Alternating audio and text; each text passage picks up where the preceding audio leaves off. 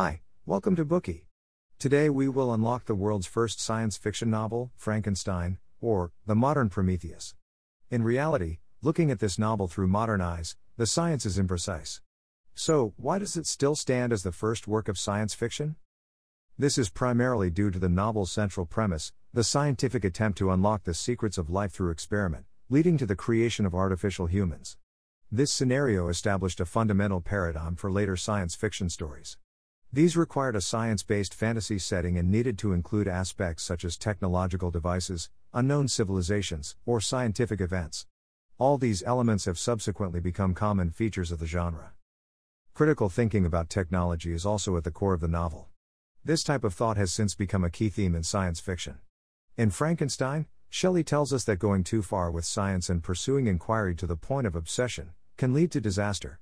Frankenstein, the scientist, the novel's protagonist, crosses the bridge between life and death, commanding the ability to create life. However, he lacks the strength of character to take responsibility for the life he has created. The message is that when out of control, free of the constraint, and of ethical and moral considerations, technology can eventually become a sharpened blade that harms both the scientist and humanity as a whole. Frankenstein is, of course, above all more a prophecy than a parable. Scientific and technological developments are Mary Shelley's concern. She speculates regarding science's development and reflects on the tension between technological capacity and human morality. Even after 200 years, her thoughts continue to serve as a warning today. The story has a timeless charm and merits repeated reading. We will consider the effect of the novel from 3 viewpoints. Part 1, the plot. Part 2, the novel's artistic features. Part 3, probing the book's thematic complexity. Part 1, the plot. The novel begins with an account of the exploits of Robert Walton, an Arctic explorer. His adventures are presented to the reader in the form of 4 letters. From the letters, we can discern that this young man longs for companionship, and that he is determined to conquer nature, even at the cost of his life. In the first 3 letters, we learn that Walton's voyage is proceeding as planned. But in the 4th letter, adversity besets the smooth running of the adventure when Walton and his crew are trapped by floating ice. They have to stay where they are, waiting for the ice to melt and break up. At about 2 o'clock in the afternoon, a mist clears, and the crew can see dogs pulling sledges northward on the ice, about half a mile away. The man driving the sledge attracts the crew's attention. This figure's shape is humanoid, but he is exceptionally tall. To the crew, he seems more like a monster than an average person. The company of sailors are surprised. They keep an eye on the monster's movements. While the ship remains trapped in the ice, it is impossible for them to track him down. The following morning, the sky is gray. They see a second sledge coming. On this occasion, a regular man is the driver. Eventually, he slides up to the boat on the ice. This poor man is extremely weak, exhausted, and nearly frozen. When he learns that the ship is bound for the North Pole, he agrees to come on board. After some time together, Walton gradually gains the stranger's confidence. Then, when the 2 men are talking about exploration, suddenly, when Walton shares his desire to tame nature at all costs, his guest, on hearing this, puts his face in his hands and weeps. After a long pause, he asks, "Unhappy man, do you share my madness?" In order to deter Walton from following in his own disastrous footsteps, the guest agrees to tell him about his own experiences, a story as strange and terrifying as a storm. At this moment in the book, the narration shifts from Walton to this stranger whose name is Victor Frankenstein. Frankenstein comes from a celebrated family in Geneva. His parents are kind. They adopt an orphan named Elizabeth, in addition to raising Frankenstein and his 2 brothers. The boys refer to Elizabeth as their cousin. From an early age, Frankenstein exhibits a thirst for knowledge, especially a yearning to explore the mysteries of heaven and earth. By nature, he is a loner, but with one intimate friend, Henry Clerval. Clerval is an adventurer, generous, gentle, proud, and benevolent. With a supportive family and a good friend, naturally, Frankenstein enjoys a happy childhood. But, a single wrong step brings misfortune. At age 13, Frankenstein goes on a trip with his parents. On this visit, he encounters the works of Cornelius Agrippa, a German mystic, and he becomes interested in the ancient sciences and phenomena like the philosopher's stone, the elixir of life, and the methods of summoning ghosts or devils. From that point on, without hesitation, he becomes a faithful believer in the dark arts. At the age of 17, his mother dies. Afterwards, Frankenstein leaves to study at the University of Ingolstadt in Germany. Following his arrival at this sanctuary of modern science, as many of the professors emphasize the impracticality of ancient scholars, Frankenstein's desire to explore their approaches only grows more intense. He is determined to forge a new path in natural science, to reveal the mystery of life itself to the world. Passionately, the young man begins to devote himself to the study of natural science, committing every waking hour, day and night, to this pursuit. With his particular interest in the origin of life, he forgets to eat and neglects to rest. He spends his days and nights in tombs and morgues. He observes how flesh decays, studying how maggots eat away brains, examining life and analyzing the causes and details of death. His fanatical research continues, until one day, a flash of lightning pierces the darkness of his thoughts, tearing through the fog that had been haunting his mind. In this flash, Frankenstein learns the secret to bringing the dead back to life. In his excitement, he forgets his morality. Obsessively, he visits tombs and graves, collects bones, and tortures animals. He is unable to stop doing these cruel things. Finally, at 1 o'clock on a gloomy night, as the rain beats against the windows and the dying candles flicker, the body he had made out of various body parts opens its eyes. What kind of life is this? The figure is tall, about 8 feet. The monster's yellow skin barely covers the muscles and blood vessels beneath. The dull, pale yellow eyes are set into a withered face. The hard, black lips are ghostly and hideous. Frankenstein is terrified and disgusted by what he has created, and flees out the door. When, early the following morning, a troubled Frankenstein is wandering the streets, he happens to meet his former friend, Clerval, who has come to study in the town. Frankenstein takes his friend back to his house, all the while worried that the monster will suddenly loom up in front of him. Discovering that the monster has escaped, to his friend's horror, the anxiety causes Frankenstein to collapse in a faint. When he wakes up again, Frankenstein finds himself confined in a hospital room with a nervous fever. Clerval takes good care of his old friend during Frankenstein's several months in hospital. He nurses Frankenstein back to life. But, it is clear that Frankenstein's environment has become a breeding ground for fear.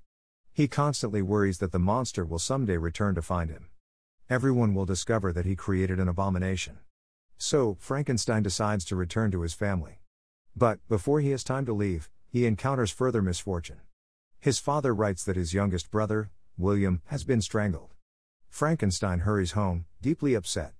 However, he does not realize that this is only the first small part of a miserable fate that awaits him. Traveling through the night, Frankenstein finally arrives in Geneva. He decides to visit the scene of his brother's murder. The thunder crashes, and the rain pounds down. A looming figure is illuminated by a flash of lightning. In horror, Frankenstein recognizes the monster. The monster's appearance near to the crime scene seems suspicious. Frankenstein suspects that the monster is William's murder. William was still a child, and other than this creature, how could anyone harm an innocent child? Frankenstein feels a sense of great remorse that he has caused his own brother's death by bringing this devil into the world. Frankenstein receives yet another piece of bad news when he gets home. The maid, Justine Moritz, whom Frankenstein grew up with, and who is like a sister to him, has been arrested for the murder. Although he appeals for her release, she is unjustly tried and sentenced to death. Frankenstein is distraught. Dwelling on the death of his loved ones, he takes himself off to the countryside, hoping to find peace. One day, when Frankenstein is wandering in the Alps near his home, the monster appears again. Frankenstein approaches the creature, venting his anger. The monster looks bitter, contemptuous, and vicious. He denounces Frankenstein's cruelty to him and implores his creator to allow him to defend himself. At this point, the narrator of the story changes from Frankenstein to the monster he had created. After escaping from the lab, the monster went into the nearby forest. There he fed on berries and quenched his thirst from a stream. He cried with fear when the darkness fell at night and rejoiced at the sight of moonlight. The supply of food in the forest was soon gone. Leaving the forest, the monster arrived at a small village. He entered a farmhouse. Immediately, on catching sight of the monster, the owner screamed. In response, other villagers rushed out of their homes and beat the creature black and blue with stones. He fled to dwell in an abandoned hut. At least there was a roof over the monster's head, so he was content for a while. At this point in the monster's account, he becomes aware of his neighbors, an elderly blind father and his children. The monster senses his own ugliness in comparison to the attractive family. This causes him to feel sad and shameful. He envies the family's closeness, seeing that they care for one another day and night. He longs to be one of them, to be loved and supported, not feared and attacked. By observing his neighbors in secret, the monster learns a lot. For example, the monster stops stealing their food when he realizes that it causes them suffering. He even secretly begins to help them, chopping the wood and clearing the snow. When he discovers that they use sounds to communicate, he picks up their language. With his beloved neighbors, he learns to rejoice and mourn. He picks up their admirable qualities and gradually becoming gentle and soft-spoken. Later, from the neighbors the monster learns to read and write, and he begins to understand the intricacies of human society. However, the more he knows, the more he suffers due to his deformed ugliness. When he escaped from the lab, the monster took an item of Frankenstein's clothing. In its pocket, he found Frankenstein's journal, a record of his birth. His awareness of his origin makes his suffering even worse. Having learned to read, he senses the fear and contempt in his creator's words. He begins to resent Frankenstein for making him so ugly, so frightening, and so isolated. He curses the hateful day when I received life. But, there is still a glimmer of hope in the monster's heart that he can be accepted and loved. It all hinges on his neighbors, the people he calls his protectors. Their cheerful and tireless good nature is in his dreams. He begins to plan a meeting. Nevertheless, this makes him feel deeply uneasy. The monster finds an opportunity when the children are out of the house. He visits next door and appears before the elderly, blind father. He asks to be taken in by the old man. After hearing the monster's story, the old man quickly decides to help him. Unfortunately, at the last moment, the children unexpectedly return. They are so shocked by the monster's appearance, they automatically assume he must be attacking their father. They beat him out of the house, and move away that very night. Broken-hearted and despondent, the monster thinks of his creator, the only human who has a duty to pity him and make things right. So, he decides to go to the address in Frankenstein's journal. On his journey, the monster witnesses a young girl slip into a rapidly flowing river. He lunges out to save her. As he struggles to pull her to safety, her companion appears with a gun and shoots him. Wounded and in pain, the monster hides in the forest. When he recovers from his wound, he swears his determination to take his revenge on mankind. After 2 months of traveling, the monster arrives at the outskirts of Geneva. He runs into a cute little boy. He feels that perhaps the little chap could be his friend. He ought to be pure of mind, not yet predisposed to societal concepts of beauty and ugliness. However, when the child sees him, he covers his eyes and screams. He calls him a man-eating monster. He claims that his father is a government official, Alphonse Frankenstein, and he will severely punish him. The child struggles and swears. The more the monster hears, the more desperate he feels. He tries to shut the boy up, grabbing the child by the neck and eventually choking him to death. After strangling the child, the monster snatches a pendant from the child's chest and slips it into a woman's pocket. We all know the next part of that story. When William is found dead, the maid, Moritz, is unjustly sentenced for the crime. After the monster finishes recounting his story, he asks Frankenstein to create a female companion for him. Together, he claims they would live in the wilderness and leave all humans alone. Alternatively, he will run rampant, continue to do evil. For a moment Frankenstein hesitates, but eventually agrees to the deal and asks the monster not to hurt anyone else. He chooses a remote Scottish island as his secret base for creating the female monster. But now, unlike the obsessive state he was in the first time, Frankenstein loathes and fears the task at hand. One evening, as Frankenstein's work draws to a close, he begins to ponder the possible consequences. What if the new monster is more tyrannical and takes pleasure in killing people? What if the two monsters dislike each other and go their separate ways? Or, what if they fall in love and start having children? Frankenstein realizes that he cannot risk the safety of the human race. So, he takes the creature he has been making and tears it to pieces. The original monster is looking in through the window. When he sees what Frankenstein has done, he wails with despair and rage and runs away again. Later, in the darkness of night, the monster returns to ask Frankenstein why he had broken his word and destroyed his hope. Why do men get to have a partner, while he is alone? Why does he feel a wealth of tender emotions toward people, but all he gets in return is disgust or ridicule? He growls, "I will be with you on your wedding night." Now, the monster begins to act out a vicious revenge. First, it kills Clerval. Frankenstein grieves, but he knows the nightmare is far from over. He keeps his pistol and dagger by his side, ready to fight the monster to the death. The monster finds an opportunity to strike, strangling his new wife, Elizabeth. Soon after hearing the news, his father dies from his grief as well. One after another, Frankenstein's relatives perish. Tormented by thoughts of revenge, he vows to avenge those he loved killed by the hands of the monster he created. He travels far and wide, searching for clues that might reveal the monster's location and where he will strike again. Thanks to the monster's conspicuous appearance, Frankenstein is not without leads.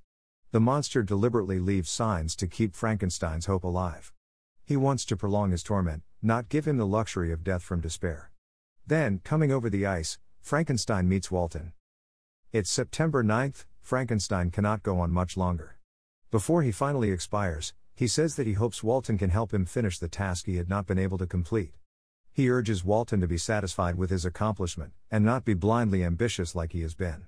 With this message, he closes his eyes forever. Just as Walton puts pen to paper to record Frankenstein's fantastical tale, an unusually large, disproportionately vulgar, and clumsy figure arrives at the side of the casket where Frankenstein's corpse has been laid to rest. The monster has come, and he lets out a terrible wail. The creature relates his own experience to Walton. He tells how he could not control the impulse of revenge. His revenge is compulsive, enacted again and again. Often he regrets his actions even as he's doing them. He describes himself as a fallen angel, loathing himself for his sins. He decides to make his way to the North Pole, where he will burn his detestable body in order to obtain peace for his soul. When he comes to the end of his account, as the ship breaks free of the ice and turns to make its way back home, the monster jumps overboard and disappears into the night. In Part 2, let's use the story's background, themes and narrative techniques to explore its appeal in detail. Frankenstein is not only a formative work of science fiction but also a classic Gothic novel. The Age of Enlightenment was a period in the 18th century. The term describes a powerful movement arising simultaneously in various parts of Europe. At this time, scientists revealed many new truths concerning nature, while humanists actively promoted freedom, equality, and democracy. Humankind's status was elevated to unprecedented heights. People came to believe that humanity was a standard against which all other things could be measured. However, following the French Revolution, people found that Enlightenment promises of freedom, equality, and universal fraternity were not real. Instead, the Enlightenment ideal seemed to embody a satirical picture of human desire and moral decay. Basing writings on their experiences of the world's contradictions, some began to use the Gothic novel as a weapon, to reflect on the Enlightenment's excessive rationalization and mechanization of life. The writers intended to inspire a sense of mystery and awe when encountering the nature or the unknown. Gothic novels originated in England in the late 18th century. They are typically set in the Middle Ages and describe unusual and terrifying events. Their stories often unfold in ancient castles, wastelands, ruins, and other decaying environments, commanding an atmosphere of gloom, mystery and suspense. The narratives are often rich with violence, revenge, and death. But, beneath the horror, the core of Gothic fiction tends to reflect romantic ideology, such as the yearning for a pure vision of nature. In Frankenstein, Mary Shelley exercises her rich imagination to tell a story complete with horror, mystery and death, and revenge. The novel features both science gone mad and an unnatural monster. The creature is formed by the crazed belief of a scientist with the power of creation, but without virtue to match his rational skills. So, from the day of the monster's birth, Frankenstein lives in fear of his terrible secret creation, destined to stay hidden from the good of humanity. Even though the monster has an upright nature and longs for integration and love, he is subject to repeated hurt and misunderstanding due to his unsightly appearance. This turns his pains and sufferings into an impulsion to revenge and destruct. As the author puts it, the interest of the story depends on the novelty of the situations which it develops, and, however impossible as a physical fact, affords a point of view to the imagination. Additionally, the author's exposition at critical points of the text also reflects the atmosphere of terror and mystery found in the Gothic novel. For example, when Frankenstein is meticulously searching a graveyard to discover the secrets of life and death, the author writes, "I saw how the fine form of man was degraded and wasted. I beheld the corruption of death succeed to the blooming cheek of life. I saw how the worm inherited the wonders of the eye and brain." When the monster opens his eyes for the first time, the author creates this atmosphere. "It was nearly 1 a.m, the rain pattered dismally against the panes, and my candle was nearly burned out, when, by the glimmer of the half-extinguished light, I saw the dull yellow eye of the creature open." In addition to horrifying descriptions, the novel is characterized by Frankenstein's pervasive sense of impending doom. For example, the novel describes a variety of the protagonist's dreams. For instance, on the night the monster comes to life, he dreams that he is embracing Elizabeth, and her lips suddenly become dark gray like the monster's. Immediately after this, he dreams of his mother's corpse covered in maggots. By combining illusion and reality in this way, the author clearly represents Frankenstein's mental state. At its core, the author's terrifying and grotesque story urges people to respect nature. She uses descriptions of awesome natural spectacle to contrast with monstrosity. For example, she provides an account of Frankenstein's journey with a friend to the river Rhine. She writes, "In one spot you view rugged hills, ruined castles overlooking tremendous precipices, with the dark Rhine rushing beneath." In addition to the novel's classic Gothic style, its narrative techniques are also noteworthy. For example, a flash-forwarding technique frequently features in the narrative. This method of writing can ignite a reader's anticipation and curiosity. Why would this happen? An inquisitive brain may be roused to wonder, heightening the tension of the atmosphere. For example, before Frankenstein starts to tell his story, Walton thinks it must be a bizarre and tragic tale. Walton says, "Strange and harrowing must be his story, frightful the storm which embraced the gallant vessel on its course, and wrecked it." This sentence both ignites the reader's curiosity and sets the bleak tone of the forthcoming narrative. The same narrative technique also appears many times in Frankenstein's own account.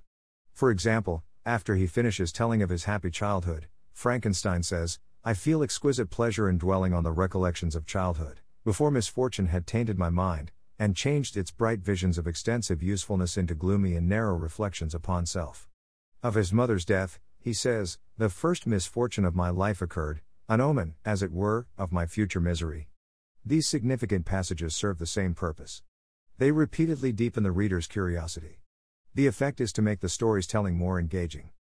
Another feature worth considering is the layered structure of the three nested narratives as they play out through the novel. The outermost character is Walton, the leader of the Arctic expedition. His descriptions of what he sees during the expedition are laid out in the 4 letters he writes to his sister. The second layer tells the story of Frankenstein by himself, the scientist who Walton saves and takes on board. He tells the story of the life he created and the deaths he suffered, in order to persuade Walton not to repeat his mistakes. The main character in the central layer is the monster, the life Frankenstein created in the second layer. The monster's story reveals how repeated encounters with hatred and ostracization turn his original good nature into a thirst for violent and crazed revenge. The 3 layers of stories, nested within each other, take the reader on a journey to uncover the truth. As the French literary critic Gerard Genet once said, "Any event a narrative recounts is at a diegetic level immediately higher than the level at which narrating act producing this narrative is placed." This is true in Frankenstein, where Walton's 4 letters are the prologue and setting for Frankenstein's story. Frankenstein's narration is the prologue and background to the monster's description of his experience. In all 3 layers, the author writes in the first person, which turns each narrative into a story that a character is telling. This makes it more believable. Walton, the expedition leader's story, seems insignificant. Nevertheless, he is the most important witness in the book. This is another aspect of the author's skillful craft. Walton's sighting of a mysterious monster passing initiates the narrative. This introduction makes Frankenstein's subsequent account feel more real and believable. It all ends with Walton confronting the monster. Once again, the encounter in the outer narrative confirms the truth of the entire story. The author suggests Walton has a lot in common with Frankenstein. The similarity serves 2 purposes. First, it provides a plausible reason why Frankenstein confides in Walton. And it tells the reader that Frankenstein is not alone in his ambition to conquer nature. Part 3, Probing the book's thematic complexity. Now that we know more about this novel's construction, let's return to the story, take a closer look at the 2 main characters, and find out more about what the author intends the reader to understand. First, let's analyze the monster. He is taller than ordinary people, with a hideous appearance. Everyone who sees him for the first time is frightened out of their wits and runs away. But contrary to their impression, he starts his life with a pure and good heart. When he learns that stealing food from his neighbors causes them suffering, he stops doing it. When he finds out that his neighbors depend on firewood to live, he secretly helps them chop wood, clear snow, and do chores. He is happy when his neighbors are happy, and empathizes when they are sad. But he is never human. Human children are a fusion of their 2 parents, the fruits of both sexes. Conventionally, they are cared for and reared by their parents, relatives, or social welfare institutions from birth. But the monster has nothing. He was not born naturally. He has no mother or father. His only connection to the world is his creator, a man who is disgusted by him and despises him. The monster's intrinsic nature is inhuman. On the surface, it seems that people reject him because of his ugly appearance. In fact, humanity's rejection is rooted in the fact that humans can immediately tell that the monster does not share their innate nature. However, the monster is also different from the mechanical beings that our technology usually creates. He is born with emotions and humanity. As a result, he shares the joys and sorrows of others, feels inferior and sad because of his ugliness, and naturally wants to be accepted and loved by others. Once rejected, he becomes a vengeful slave to his own emotions, agonizing over his sins. In this regard, the monster is exactly the same as his creator. Under the guise of reason, Frankenstein is essentially a slave to his emotions. As a child, Frankenstein is a passionate boy. Under the influence of kindness and purity of Elizabeth, his adoptive sister and later his wife, he can be warm and gentle. However, once he is separated from the comforting influence of relatives and friends, he immediately becomes a slave to his impulsive instincts and passions. In his quest to discover the mysteries of life and death, he works tirelessly, exhausting himself day after day. He lurks in the graveyard day and night, watching life decay. His companions are corpses, death, and cadavers in the slaughterhouse. He is immune to the horrifying nature of what he is doing, forgetting the warmth of the family he left behind. There is no doubt that Frankenstein is a madman with an ambition to overcome nature, but he is not alone. The expedition leader, Walton, is the same sort of person. In order to conquer nature, they are willing to sacrifice everything: possessions, the cares of their loved ones, even life itself. In their quest, they ignore and abandon all the other beautiful things in the world. Such dangerous ambitions are not good for humanity. As Frankenstein puts it, if the study to which you apply yourself has a tendency to weaken your affections, and to destroy your taste for those simple pleasures in which no alloy can possibly mix, then that study is certainly unlawful, that is to say, not befitting the human mind. Many people define Frankenstein as a modern-day Prometheus, but in reality, the two are completely different. Prometheus is the Greek god of prophecy. Legend tells of his journey from Mount Olympus to a riverbank where he made humans out of the river's mud. He gave humanity different animal characteristics, for example, the lion's bravery, the dog's loyalty, the fox's treachery, and so on. Later, against Zeus's will, Prometheus stole fire from Olympus, bringing its warmth to the human world. For taking fire to the humans, Zeus conceived of a gruesome punishment for Prometheus. He was pinned on a high mountain. Every day he had to endure being pecked and gnawed at by a cruel eagle. Although Frankenstein too created life, he differs from Prometheus because he could not accept responsibility for the monstrous life he put on earth. The Promethean spirit indicates dedication to life, but Frankenstein's commitment is limited. The life he creates is simply the product of his own desires. Now that we understand the main characters, we can further discuss what the story is telling us. Let's look at that topic from the monster's perspective alongside Frankenstein's point of view. Firstly, from the monster's point of view, this is a tale of oppression and revolt. Over the past 3 decades, many researchers have linked the persecution that the monster suffers to the oppression of women or to class injustices and rebellion, conflicts between despotic organizations and the subjugated. In reality, no matter which comparison is made, the essence of this story is an individual's resistance to injustice, a maltreated person unjustly crushed under the weight of inequality. The novel explores one, unable to express the force of their rebellion in any other way, hits out at their oppressor, dealing a fatal blow. As previously stated, the monster is pure in nature, but he finds himself abandoned and despised. In one part of the story, he takes the initiative to help others, restrains himself exercising his moral will. When a stranger falls in the water, he is eager to help, but his warmth and generosity is repeatedly met by others' evil. Eventually, he realizes that he cannot exchange his kindness and love for sympathy and compassion. When his kindness fails to bring change, he decides his only option is to rebel against ruthless social prejudice in his own violent manner. The condemnation of oppression and injustice found in the book echoes the social environment of the period. In Britain, an important ideological and political debate was taking place. In The Rights of Man, Thomas Paine argues that government has no other object than the general happiness. When, instead of this, it operates to create and increase wretchedness in any of the parts of society, it is on a wrong system, and reformation is necessary. Now that we have considered the monster's point of view, let's focus on the disturbed scientist, Frankenstein. It's easy to gauge that his story is also a general warning about humanity's attempts to conquer nature and abuse the weapon of science. The book's view of nature is like a mother who knows how to both reward and punish. When humans appreciate nature and express their concern for the environment, they find harmony and well-being. For example, when Frankenstein is disturbed, he often finds solace in the countryside. The roar of the Alf River, the towering and majestic Alps, trees scattered around cottages in the mountains all bring him rare moments of joy. Clerval, with a deep love for wildlife, also appreciates nature's beauty, expressing his passion and delight. The pleasant scenery on the banks of the river Rhine is recorded in his journal, suggesting how its beauty enriches his heart and brings him endless happiness. However, nature fights back with ruthless force when humans demand too much and try to bend it to their perverse will. The leading example is in how Frankenstein's tragedy originates in his search for supernatural mysteries. When he first opens the pages of Cornelius Agrippa's work at age 13, the deviant seed is rooted in his mind. It breeds an excessive curiosity and fanatical desire to explore. This innate impulse takes a firmer hold when he leaves home at the age of 17. Now ingrained, the tendency makes Frankenstein completely disregard ethics and lose his grip on reality. Eventually, it leads him to brew a potion of unbearable bitterness, putting a despicable life into dead flesh. Of course, in this story, mainly because he misuses the double-edged sword of science, the man who is recognized as a genius is ultimately destroyed by his own creation. Frankenstein believes himself perfectly capable of creating a living creature as complex and delicate as a human. But, in so doing, he disregards all ethical boundaries, frequenting graveyards and slaughterhouses and dismembering the dead. When he finds that the monster is not as appealing as he envisaged, he absolves himself of responsibility. His hatred and fear of his creation grows, and he wants to be rid of it. He imposes his will on others' life and death.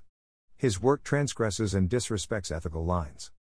This grisly story did not spring from thin air. In the 18th century, the author, Mary Shelley's contemporaries, puzzled over the boundary between life and death. There were real people, similar to Frankenstein, in their enthusiastic experiments on animal and human anatomy, and in the use of electric shocks to bring dead people back to life. 200 years later, the mystery of life and death is still a prevailing theme in the fields of science and ethics. Topics like cloning, bionics, and genetic engineering are still fields that fascinate scientists and philosophers. It cannot be denied that science is a powerful tool for exploring nature. However, science can also be a destructive human force when basic ethics are ignored. As Frankenstein realized, future ages might curse me as their pest, whose selfishness had not hesitated to buy its own peace at the price, perhaps, of the existence of the whole human race. This is what makes the novel both prescient and timeless. Frankenstein may seem like a gothic horror story, but at its core, it is also a straightforward tragedy. As a brilliant scientist, Frankenstein discovers the secret of creation. But constrained by the limit of human nature, he lacks either the morality of creation or the capacity to foresee consequences. This is the difference between man and the true creator, and it is a root cause of the story's tragedy. Then, the second source of the story's tragedy is the humanoid monster. The monster's doomed fate is not being accepted by other humans. His desire to be integrated into human society leads to tragic and violent conflict. Frankenstein fears that others will follow in his footsteps, letting their curiosity or desire for knowledge lead them to senseless, ill-judged, and immoral actions. He chooses to bear the pressure of his despicable secret alone and tortured. This is the third deep source of the book's tragedy. When these three open-ended tragic factors collide, it leads to the novel's entire unresolved tragedy. The scenario brings a sense of infinite helplessness and sadness to the reader. The kinder Frankenstein's family is, the more affectionate they are to one another, the more poignant and tragic the story becomes as they are destroyed. And, the more lessons we the readers learn in the end. Dir hat dieser Podcast gefallen? Dann klicke jetzt auf Abonnieren und empfehle ihn weiter. Bleib immer auf dem Laufenden und folge uns bei Twitter, Instagram und Facebook. Mehr Podcasts findest du auf meinpodcast.de.